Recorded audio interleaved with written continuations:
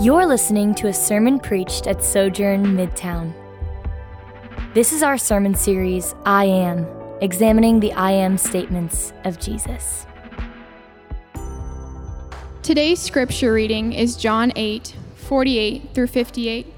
If you don't have a Bible, you can follow along on the screen behind me. Hear the word of the Lord. The Jews responded to him, "Aren't we right in saying that you're a Samaritan and have a demon?" "I do not have a demon," Jesus answered. "On the contrary, I honor my Father and you dishonor me. I do not seek my own glory. There is one who seeks it and judges. Truly, I tell you, if anyone keeps my word, he will never see death." Then the Jews said, "Now we know you have a demon. Abraham died, and so did the prophets. You say, if anyone keeps my word, he will never taste death. Are you greater than our father Abraham, who died, and the prophets died? Who do you claim to be?" "If I glorify myself," Jesus answered, "my glory is nothing. My Father, about whom you say he is our God, is the one who glorifies me. You do not know him, but I know him. If I were to say I don't know him, I would be a liar like you. But I do know him, and I keep his word. Your father Abraham rejoiced to see my day. He saw it and was glad." The Jews replied, "You aren't 50 years old yet, and you've seen Abraham?" Jesus said to them, "Truly I tell you, before Abraham was, I am. This is the word of the Lord." You may be seated. Good morning. Peace be with you. Great to be with you. My name is Timothy Paul Jones, one of your pastors here at Sojourn Church Midtown, and delighted as always to be with you and to serve and to hear you sing and to share this time together in this worship service. Well, the first glimpse I ever had of Spider-Man was when I was about 4 years old.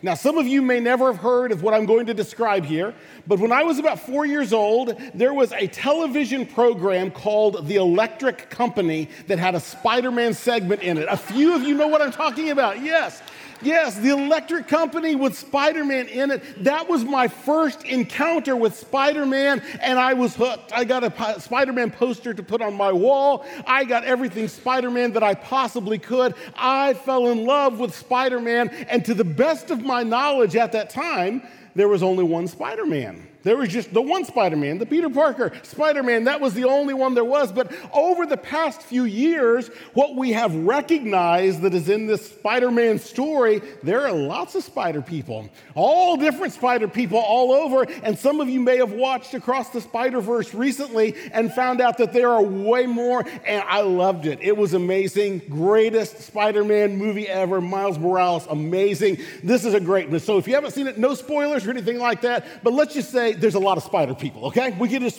agree on that and recognize that. There's even a Spider-Man Tyrannosaurus Rex. There's a cowboy Spider-Man. There's a cat Spider-Man. There's all sorts of different spider people when you go across the Spider-Verse. It makes for an amazing spider story. Great spider story. Perfect spider story. But here's the problem. Sometimes people want to do the same thing with Jesus of having a lot of different Jesuses. Because you see, the way it is with the Spider-Verse is whatever spider-type person you want to be a fan of, you can just be a fan of. Because there's all sorts of different ones. They're all across. There's hundreds of them, and you can be a fan of whichever type you like. The problem is some people try to do that with Jesus. They want to say, you know what? There's a certain type of Jesus that I really like, that I really want to worship. This is my Jesus, and I want that kind of Jesus, and that's the kind of Jesus I'm going to worship. And they want to go across the Jesus verse, okay? They want to go across the Jesus verse, and they want in each of these different realities to be able to have the Jesus that I want. There is, we could say, the merely human Jesus, we might say. The merely human Jesus is what many Americans believe in. According to a recent survey, 46% of Americans say Jesus sinned. About 26% said Jesus is nothing more than a spiritual leader. That's this merely human Jesus. That's obviously a popular Jesus in our culture. There's a few weeks from now, there's another Jesus that's going to become really popular in a few places and in a few churches. And that is what I'm going to just call American Jesus, okay?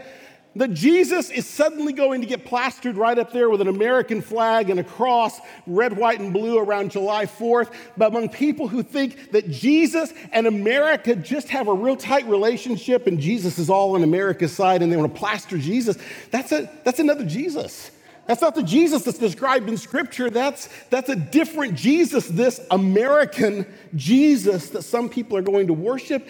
And this blue-eyed, super buff Jesus that is there, that they're going to put on that's another Jesus.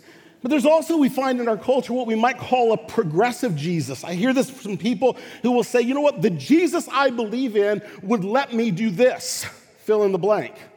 The Jesus I believe in, he would let me do this. He would be okay with letting me leave behind God's good design for our creation as male and female, a progressive Jesus. Now, I could go on, but I hope you get the idea that there are a lot of different visions and images of Jesus that people have, and they kind of want to go across the Jesus verse and choose the Jesus they want. Choose the one that fits with their affiliations, with their preferences. But the problem is, there is one Jesus, and we got to get that Jesus right.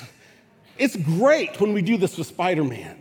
It's not great when we're doing this in how we understand Jesus. It's a great concept for superheroes. It's a terrible way to do your theology. And so what I want us to unpack and to think about today, and actually we're going to do this throughout this series, is to think about what does Jesus say about his own self and who does he declare that he is. Now here's the good news. It's not like this is a new thing. It's not like this is a new thing that somehow in the 20th and 21st centuries, people have gone around coming up with other ideas of Jesus. It's something that Christians have faced all the way through the ages. If we were to go back to the 2nd century, there was a group of people in the 2nd century that were called the Docetists. Now, the Docetists said Jesus is divine, he's truly God, but he only seems human. He only appears to be human. He's not really human. And so what Christians recognize is no, we can't make our own Jesus. We develop an idea of Jesus not from our own inclinations, but rather we develop it from what he says and from what the Word of God says. And so Christians pushed back against that. And one of the ways they did that is what we know as the Apostles' Creed. And in the words of the Apostles' Creed, hear these words: I believe in Jesus Christ, his only Son, our Lord, who was conceived by the power of the Holy Spirit, born of the Virgin Mary. He suffered under Pontius Pilate, was crucified, died, and was buried. Now, you notice in there how it emphasizes the physical nature of Jesus? What are they doing right there? They're pushing back against that false idea by saying, no, Jesus was truly and authentically human, just as the Word of God says that he is. But a century or two later, you had almost the opposite type of an idea that got popular. There was a guy named Arius. Now, Arius was another false teacher. He was a smart false teacher, by the way. He made up songs to be able to teach his theology. But Arius, he was going around saying Jesus was not truly, eternally divine. So he's like, Jesus is human, but he's not truly and eternally divine. Once again, Christians pushed back against that and said, no, that's not true either. And they came up with what we call the Creed of Nicaea, where it says that Jesus is God from God, light from light, true God from true God, begotten, not made, of one being with the Father. So in each of these, what we've got is people coming up with different visions of Jesus, and Christians pushed back and said, no, that's not what we do. We don't develop our own vision of Jesus. Augustine said about a century after the Council of Nicaea, he said it this way: if you believe what you like in the gospel and reject what you don't, it's not the gospel you believe, but yourself. It's just yourself. You're just believing in yourself. If you skip across the Jesus verse and choose the one you like, it's not Jesus you believe in. It's yourself, ultimately, that you believe in, because Jesus is known through his words in the Gospels and in the Scriptures, or he is not truly known at all. And throughout this sermon series, we're going to be asking the question, what did Jesus say about who he is? And that's an important question to ask. Because if you get Jesus wrong, it's not Jesus you get wrong only, but it's also yourself. You will never truly understand who you are until you understand who Jesus is. You will never truly understand the nature of your sin until you understand the sinless one. You will never truly understand your own limits till you recognize that in Jesus, the limitless one became flesh and dwelled among us. You'll never get you right until you get Jesus right. You will never truly know who you are until you know who Jesus is, and you grow to know who Jesus is when you abide in the words that he said. So that's what we're going to be looking at in this morning. We're going to be looking at who you are and who Jesus is in John chapter 8. And you're going to see three simple truths that I want you to get today. Number one, we were slaves, but the Son's word is freedom. We were dead, but the Son's word is life. And not only that, but thirdly, Jesus is I am, and his word is enough. Those are the three truths that I want you to get today. So to do that, let's back up just a little bit from what was read earlier and pick up this text in John chapter 8 and verse 30. Hear these words. As Jesus was saying these things, many believed in him. And Jesus said to the Jews who had believed in him, if you continue in my word, you're really my disciples. You will know the truth, and the truth will set you free. We're descendants of Abraham, they answered him. We've never been enslaved to anyone. How can you say you'll become free? Jesus responded, truly I tell you, everyone who commits sin is a slave of sin. A slave does not remain in the household forever, but a son does. So if the Son sets you free, you really will be free. Now it says here that they believed in Jesus. And you're going to find out as you look through this text that though they believed in Jesus, they did not believe in Jesus as he really was. They believed in something that they wanted to trust in, that they wanted to follow about who he was, and did not believe in him as he truly was. It seems like they wanted a human king, a human Messiah who would release them from the rule of the Romans, and that's what they were wanting from Jesus. And Jesus knows that. Jesus knows that their faith is fickle. He knows that it's false at this point. And that's why Jesus said to them, if you abide in my words, then you're really my disciples. Why is he saying that? He says, because you need to stick with me and listen to what I have to say. So wait for it, wait for what I have to say, because you may decide that you don't quite believe in me after all, because you're believing in your own imagination and not in what I am saying. So abide in my words. Stay in my words. There's more truth coming. Remain in all that I say. And he says, if you abide in my words, you will be truly free. As soon as Jesus says that, they're like, Jesus, we don't really need that. We don't really need free. We don't need to be set free because, you see, we're Abraham's descendants. We came from Abraham. Because we can trace our family tree. We go on to genealogy.com, go all the way back to Abraham. We can trace it back. We've got all the evidence of that. Because we can do that, then you know what? We don't need to be set free because we've never actually been enslaved. We're free people because we're traced back to Abraham. Now, here's what you see right here. Their identity was in their family. Their identity was in who they were by virtue of Abraham. You see, remember, Abraham is the one that God cut a covenant with. He promised descendants and promised he'd bless the world through his descendants. And they said, because we can trace back to that man who had that covenant with God, we are already free. And this is, first off, outwardly absurd.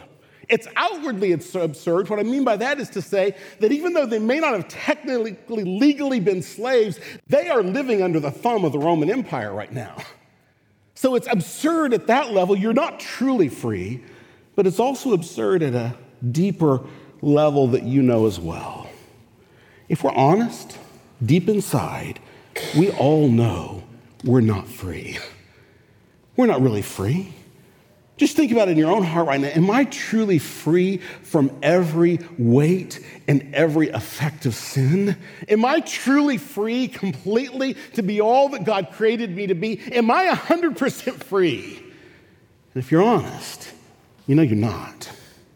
You know you're not. There are weights you feel. There are sins you struggle with. None of us are completely free.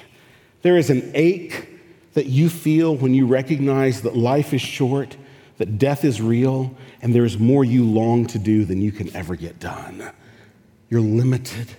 You're not free completely. Andrew Peterson, a songwriter, puts these words in a song day by day, and hear them because it captures this.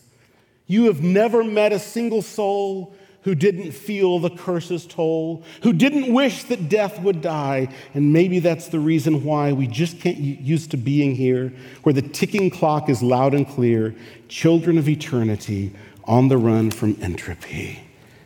We actually are all slaves. Sin has made us slaves. There's the fallenness and the sin of the world around you that has impacted your life. You know that. You've been sinned against by other people, but also just sin and fallenness in the world. It's separated us from the life that our souls really long for. And as a result of fallenness, we have limited lives with limited energy and limited knowledge that results in misunderstandings. We have limits to our bodies. We have limits to what we can do that results in emotional and physical struggles, sometimes that you just feel like you can't even press through. Sin has turned us into slaves, but it's not just the sin around us. It's the sin in us. It's the sin in us has turned us into slaves, and none of us really wants to admit that. I think if I were to go up to most of you and I would just say, are you a sinner? You'd say, yeah, I'm a sinner. I sin. And then if I ask, are you a slave to sin? Well, no, I'm not quite a slave to sin. I sin, but I'm not a slave to sin. But you hear what Jesus says? Everybody who sins is a slave to sin. Why is it that we don't want to admit we're a slave to sin? Do you recognize that? None of you really wants to say, I am a slave of sin, but Jesus says you are. Why do we not want to do that? I'll tell you why. Because we don't want to admit we're not in control. We don't want to admit that. We think, yeah, I sinned, but I've got it under control. We don't want to admit that we are not completely in control. Why? Well, Tears for Fears, 1985. Everybody wants to rule the world. We all want to be in charge. We all want to be in control. And none of us wants to admit that I can't rule the world and I am not truly in control. So we don't want to say, I'm a slave to sin. The fact is, every single one of us begins life as a slave to sin. So why is it that sin enslaves us? I want to spend just a few moments on this because we don't see the goodness and the glory of Jesus until we see the darkness and awfulness of our sin. So I want us to think about this. Why does sin enslave us? Well, what is sin? Sin is when something good is taken and distorted. That's what it is. It's a good thing, something that is good and beautiful, that then is distorted, is twisted into something that isn't good anymore. There's a tiny fragment of goodness maybe remaining in it, but sin is taking something good and twisting it or distorting it into something evil. You think about this, that's because Satan can't create, Satan can only corrupt. But Satan can't create anything. Satan can't say, I'm going to make something that's just evil. He can't do that. He doesn't have that capacity. Satan can only corrupt the good things that God has made. He can't create, he can only corrupt. And so sin is this twisting of something that is beautiful and that is good. And here's the thing that happens with sin. We become convinced that that distorted thing, whatever it may be, can satisfy our soul. We become convinced it can satisfy. And we try it, we do it, and then it doesn't satisfy. And you know what the lie that sin tells us? Maybe if I do it again, it will satisfy me. Or if I do more, it will satisfy me. And then we try it again. And we are so blinded by this that we keep going back to it over and over, though it is something distorted, and we try to satisfy ourselves with it. That is the nature of sin's enslavement. James Hetfield of Metallica, he gets it. In Master of Puppets, taste me, you will see. More is all you need. That's it. He's talking about addiction, but it's true of all sin. Taste me and you will see. More is all you need. Blinded by me, you can't see a thing. That is the nature of sin. That is what it does to us. We keep going back because we think a distorted good can actually satisfy, and it never does, so we go back and try it again, and then it blinds us. 19th century pastor Charles Haddon Spurgeon didn't listen to a lot of Metallica, but he got this truth right. He said, sin injures us most by taking from us the capacity to know how much we are injured. Sin injures us most by taking from us the capacity to know we're injured. So that's what sin does. It takes something that is good, distorts it, blinds us, enslaves us, keeps us going back for more. So just think about it. Think about a sin that you keep returning to. Maybe it's complaining about others, gossiping or complaining about others, saying all the negative things about others. And you keep going, what's going on there? Well, do you know, inside your soul, chances are that what you are deeply desiring and wanting is for somebody to affirm and recognize you. That's what you're wanting. Do you know what? That's not bad. It's not bad for somebody to say, I want to hear that there's something good about me. There's nothing wrong with that in itself. But what do? We distort it. We twist it and think, if I can say the negatives about that person, then that elevates me. That's sin's insidious work within us that it does. And what message do you need? If that's you, the message you need to hear is that God has already spoken in affirmation and love of you. That you recognize that you, by virtue of you being created, the image of God, you are heaven's handmade masterpiece. That if you have trusted in Jesus, that Jesus himself recognized you on the cross in a way greater than any human being ever could. That is the truth you need.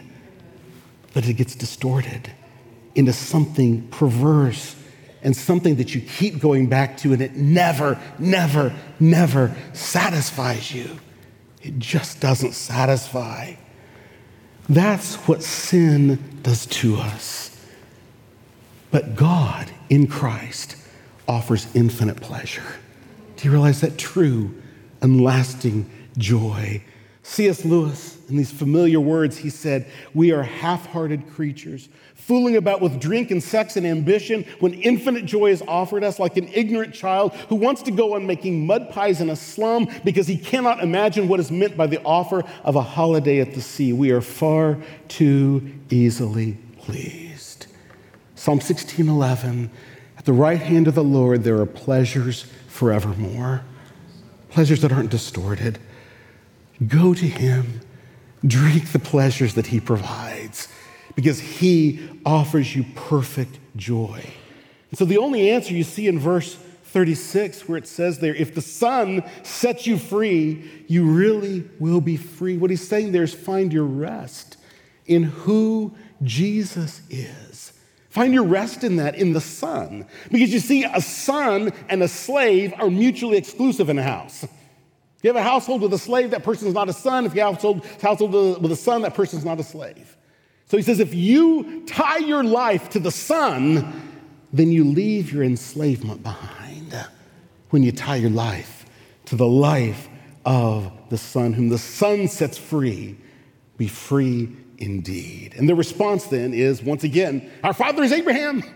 Okay, that's how they respond right here. Our father is Abraham, and because Abraham is our father physically, God must be our father spiritually. Because that's what they're assuming. We are right with God. He is our father spiritually because Abraham is our father physically, and that closes it off right there. That's just, if we're Abraham's children, then God is our spiritual father, and that's it. And Jesus said, actually, no. Verse 44. Look at what he says in verse 44. He says, you are of your father the devil, and you want to carry out your father's desires. He was a murderer from the beginning and does not stand in the truth, because there is no truth in him. When he tells a lie, he speaks from his own nature, because he is a liar and the father of lies. Yet because I tell the truth, you don't believe me. Who among you can convict me of sin? If I'm telling you the truth, why don't you believe me? The one who is from God listens to God's words. This is why you don't listen, because you're not from God. And the Jews responded to him, aren't we right in saying you're a Samaritan and you have a demon? We don't want to talk about what you're talking about, so we're going to talk about something else. I do not have a demon, Jesus answered. On the contrary, I honor my Father and you dishonor me. I do not even seek my own glory. There's one who seeks it and judges. Truly, I tell you, if anyone keeps my word, he will never see death. Let me give you a relationship pro tip. If you want to win friends and influence people, don't tell them their daddy's the devil, okay? But that's what Jesus does here. He's like, actually, you think your father is God and Abraham, it's actually the devil. And that's what Jesus says to them. Your daddy is the devil. But this is actually true of all of us. As long as we are enslaved to sin, our spiritual father is Satan. And what he means by that is that we are actually, in each sin we undertake, we are imitating what the devil did. That's what he's saying. Because what did the devil want? I want to be sovereign. I want to be in God's place. I want to be sovereign in the universe. I want to be the one who takes the place of God. And that's exactly what you and I do every time we run to sin and say this sin is more satisfying than God is we are imitating what Satan himself did. And I love Jesus' response to this. Verse 46, who among you can convict me of sin, Jesus says. Here's what he's saying right there. He says, if any of you can show that I've sinned, then we might consider that I'm wrong. Anybody tell me I've sinned? Anyone? No, we really can't point out any sin you've committed, Jesus. And so Jesus just goes right on. He says, you can't convict me of sin. And so if you could do so, then maybe I'm wrong. But if my life is right, Jesus is saying, my words are too. And what do they respond at that point? They say, you're a Samaritan. You have a demon. Now, Samaritan for them would have been an ethnic or racial slur. Jesus doesn't even respond to that one. What he responds to is you're demon-possessed. Jesus says, I'm not demon-possessed. How can I be demon-possessed if you can't even find one single sin that I have committed? How can I possibly be demon-possessed? And then he says, if anyone keeps my word, verse 51, he will never see death. And that's where we see the second truth. We're dead, but the Son's word is life. So abide in what he says. You want life? It's in abiding in the words of Jesus, true, abundant life. But this is shocking. This is shocking. And so they respond in verses 52 and 53. Now we know you have a demon. Abraham died, so did the prophets. Now you say, if anyone keeps my words, he'll never taste death. Are you greater than our father Abraham who died? Are you greater than the prophets who died? Who is it that you are claiming to be? He doesn't directly answer it, but they're saying, look, Abraham and the prophets are in the grave. How can you possibly be greater than them? And Jesus' response is, I'm not even glorifying myself. I'm not seeking my own glory. Now, he could have, but he chose not to. He chose to release that seeking of his glory and of receiving all the glory he deserved in him being on earth. He chose not to receive or be recognized at the glory that he was. But he says, I'm not even seeking my own glory. My Father's going to glorify me, but I'm not seeking it. But what he goes on from there to say is that I'm waiting on my Father to reveal who I am. But Abraham, he saw me and he jumped for joy when he did. Abraham saw me coming and Abraham rejoiced when he saw me coming. What Jesus is saying here is Abraham's body may still be in the grave, but he is alive and I've met him. I know him. He rejoiced in me. And then he says, my word is life. Whoa, that's shocking. Like, I've known Abraham. Abraham has known me. I've seen Abraham. Abraham has seen me. This is shocking to them. So Jesus is building this up, and then he says something even more shocking. Verse 56, he said, your father Abraham rejoiced to see my day. He saw it and was glad. Then in verse 57, the Jews, it says, replied, you aren't 50 years old yet, and you've seen Abraham? Jesus said to them, truly I tell you, before Abraham was, I am. So they picked up stones to throw at him, but Jesus was hidden and went out of the temple. Jesus is I am, and his word is enough. Now, when Jesus says here, I am, with nothing after it, just says, I am, doesn't say I am and add anything to it, no description after it, just I am. That's boom, mic drop moment right there. I mean, he didn't have a mic because they weren't invented yet, but if Jesus had had a mic, he would have dropped it right there. Boom. Before Abraham was, I am. And here's why. When they would have heard this term, I am, right there, they would have heard an echo of Isaiah chapter 41 and verse 4, where it says, I am the Lord, the first and the last. I am he. They would have heard an echo of Isaiah 43:13, where it says, from now on, I am. They would have heard an echo of Isaiah 48:12 that says, listen, O Jacob, listen, O Israel, I am. And in all of that, they would have heard an echo of the text that Jamal preached last week from Exodus chapter 3 that said, I am that I am. Echya, Asher Echya. I am that I am. They would have heard all of that. And they recognized what Jesus just did. Jesus just declared that the God you followed in the Old Testament, the God that was made known to Abraham, the God who rescued the Israelites from Egypt, that God, it's me. I am God in human flesh. And when they heard that, they lifted up stones to try to kill him, because that is blasphemy, unless, of course, it's true. Utter blasphemy, unless it happens to be true. They've gone a long ways from verse 30. Back in verse 30, they believed in him. They believed. Now they want to kill him. They've turned from believing in him, but not truly believing in him. What they are believing in verse 30 is who they want him to be, not who he truly was. Now that they find out who he truly is, they find out who he really is, they pick up stones and they want to kill him. They want to kill him. And in the end, they and ultimately we all killed him. Not by stoning him to death in a temple, by him hanging on a cross on a hill, on the mountain of the skull. And Jesus died, and on that cross, he took the punishment for all of our enslavement to sin. All of the death we have brought into the world, he took the punishment upon himself. For every person who would trust in him, he took the wrath we deserve as our substitute. But the one who is I am cannot be kept in a grave.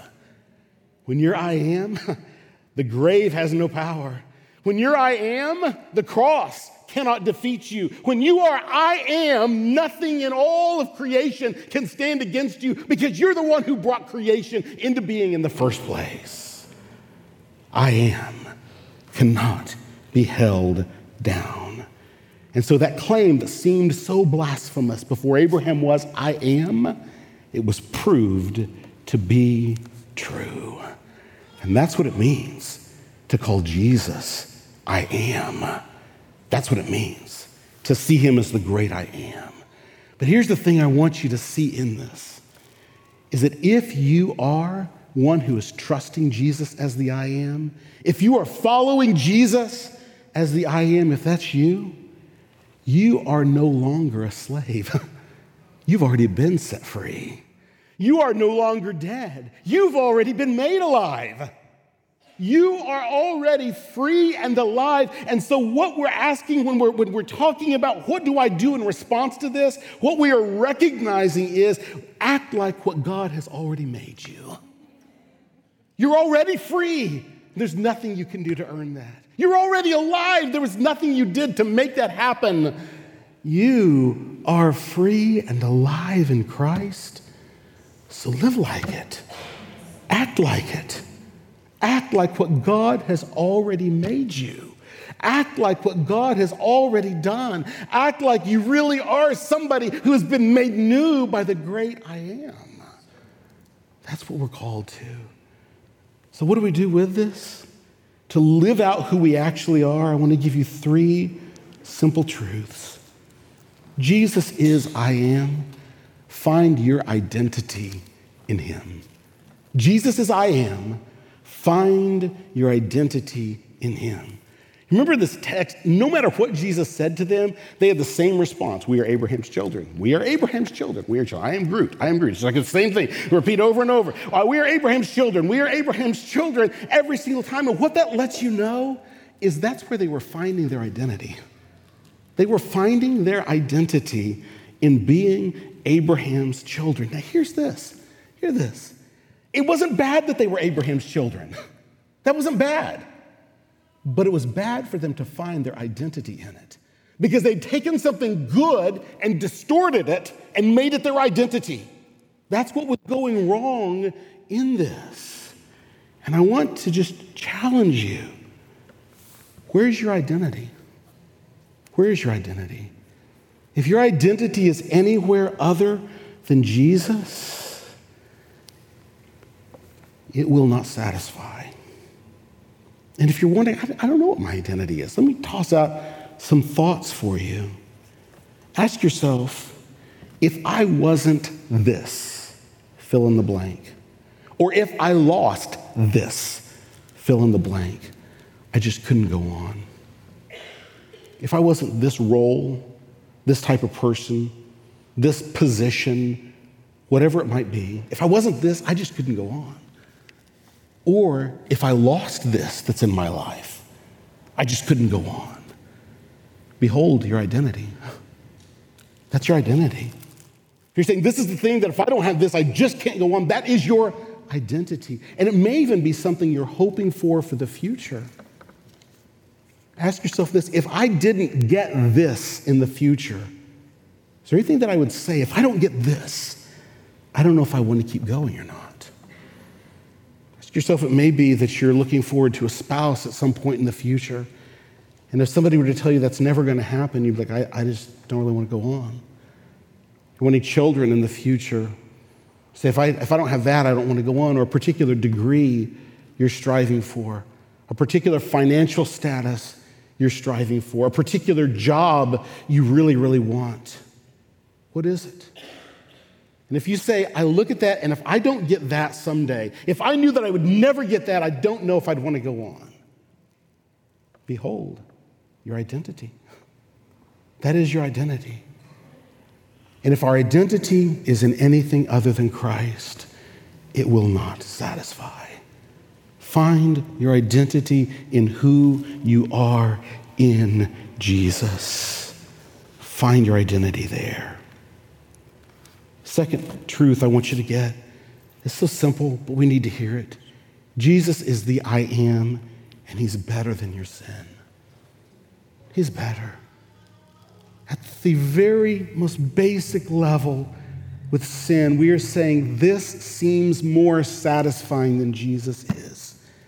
But no, Jesus really is better than your sin. It is. Sin is not a minor issue. And there may be in your life areas of your life that you've been struggling with sin and you've just kind of given up on that. You're like, that one's just always going to be with me. The best I can do is kind of keep it under control so that nobody else knows about it, keep it under certain constraints, and I'll just leave it there. No, Jesus is better. You are missing out on some of the wonder and glory and beauty of life in Jesus if you just leave that there. No, Jesus is authentically and really better, and he can deliver you. Now, chances are that you're not going to be delivered in a single instant. I pray and suddenly, boom, sometimes Jesus does that, praise God, but that's not typically how he does it. It's through years of you fighting it alongside people who love you and care about you and want to direct you toward Jesus, and you digging your life into the Word of God, and you drawing from the resources of the Spirit of God, and God works with you in that. That's how typically God does it. Be ready to do that. There's a sermon by St. Augustine in which he's entertaining the idea that some people have that my sin is just too much and I can't ever escape from this sin. And he says this, you say God can't forgive me? I say, why not? He's God the Father Almighty. You say I've sinned too much. I say he's almighty. You say I've committed sins that I can't escape or be delivered from. And I say he's almighty. That's what we need him to be almighty for. Yeah. That's what we need him to be almighty for, to deliver us from the sins that we can never deliver ourselves from. The last truth I want you to hear is simply Jesus is I am. Abide in his words. They believed in the Jesus that they wanted, but they didn't abide in his words. And today, when we look at this, we got to hear it's not only the words Jesus spoke, but we recognize that in our Bibles, the entirety of the Old Testament leans forward with eager expectancy toward Jesus coming. The Old Testament is all about Jesus. The New Testament is all about Jesus looking back to what he had done. This book is your life. This book is your life. It is the text that God has inspired to shape you and to guide you and to guard you into all true life. Abide in Jesus. Abiding in him means abiding in his word. Find your life, your delight in the words of Scripture, and let the Spirit and the Word together shape you into who God created you to be. We don't get choices on Jesus. We can't skip across the Jesus first and just get a Jesus we like and say, that's mine, that's my Jesus. No.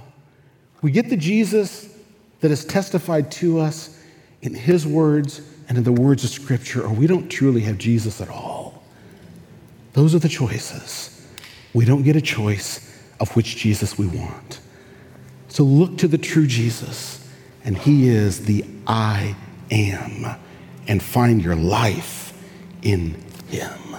Let's pray. Hi, I'm Jamal Williams, lead pastor of Sojourn Midtown. Thanks for listening.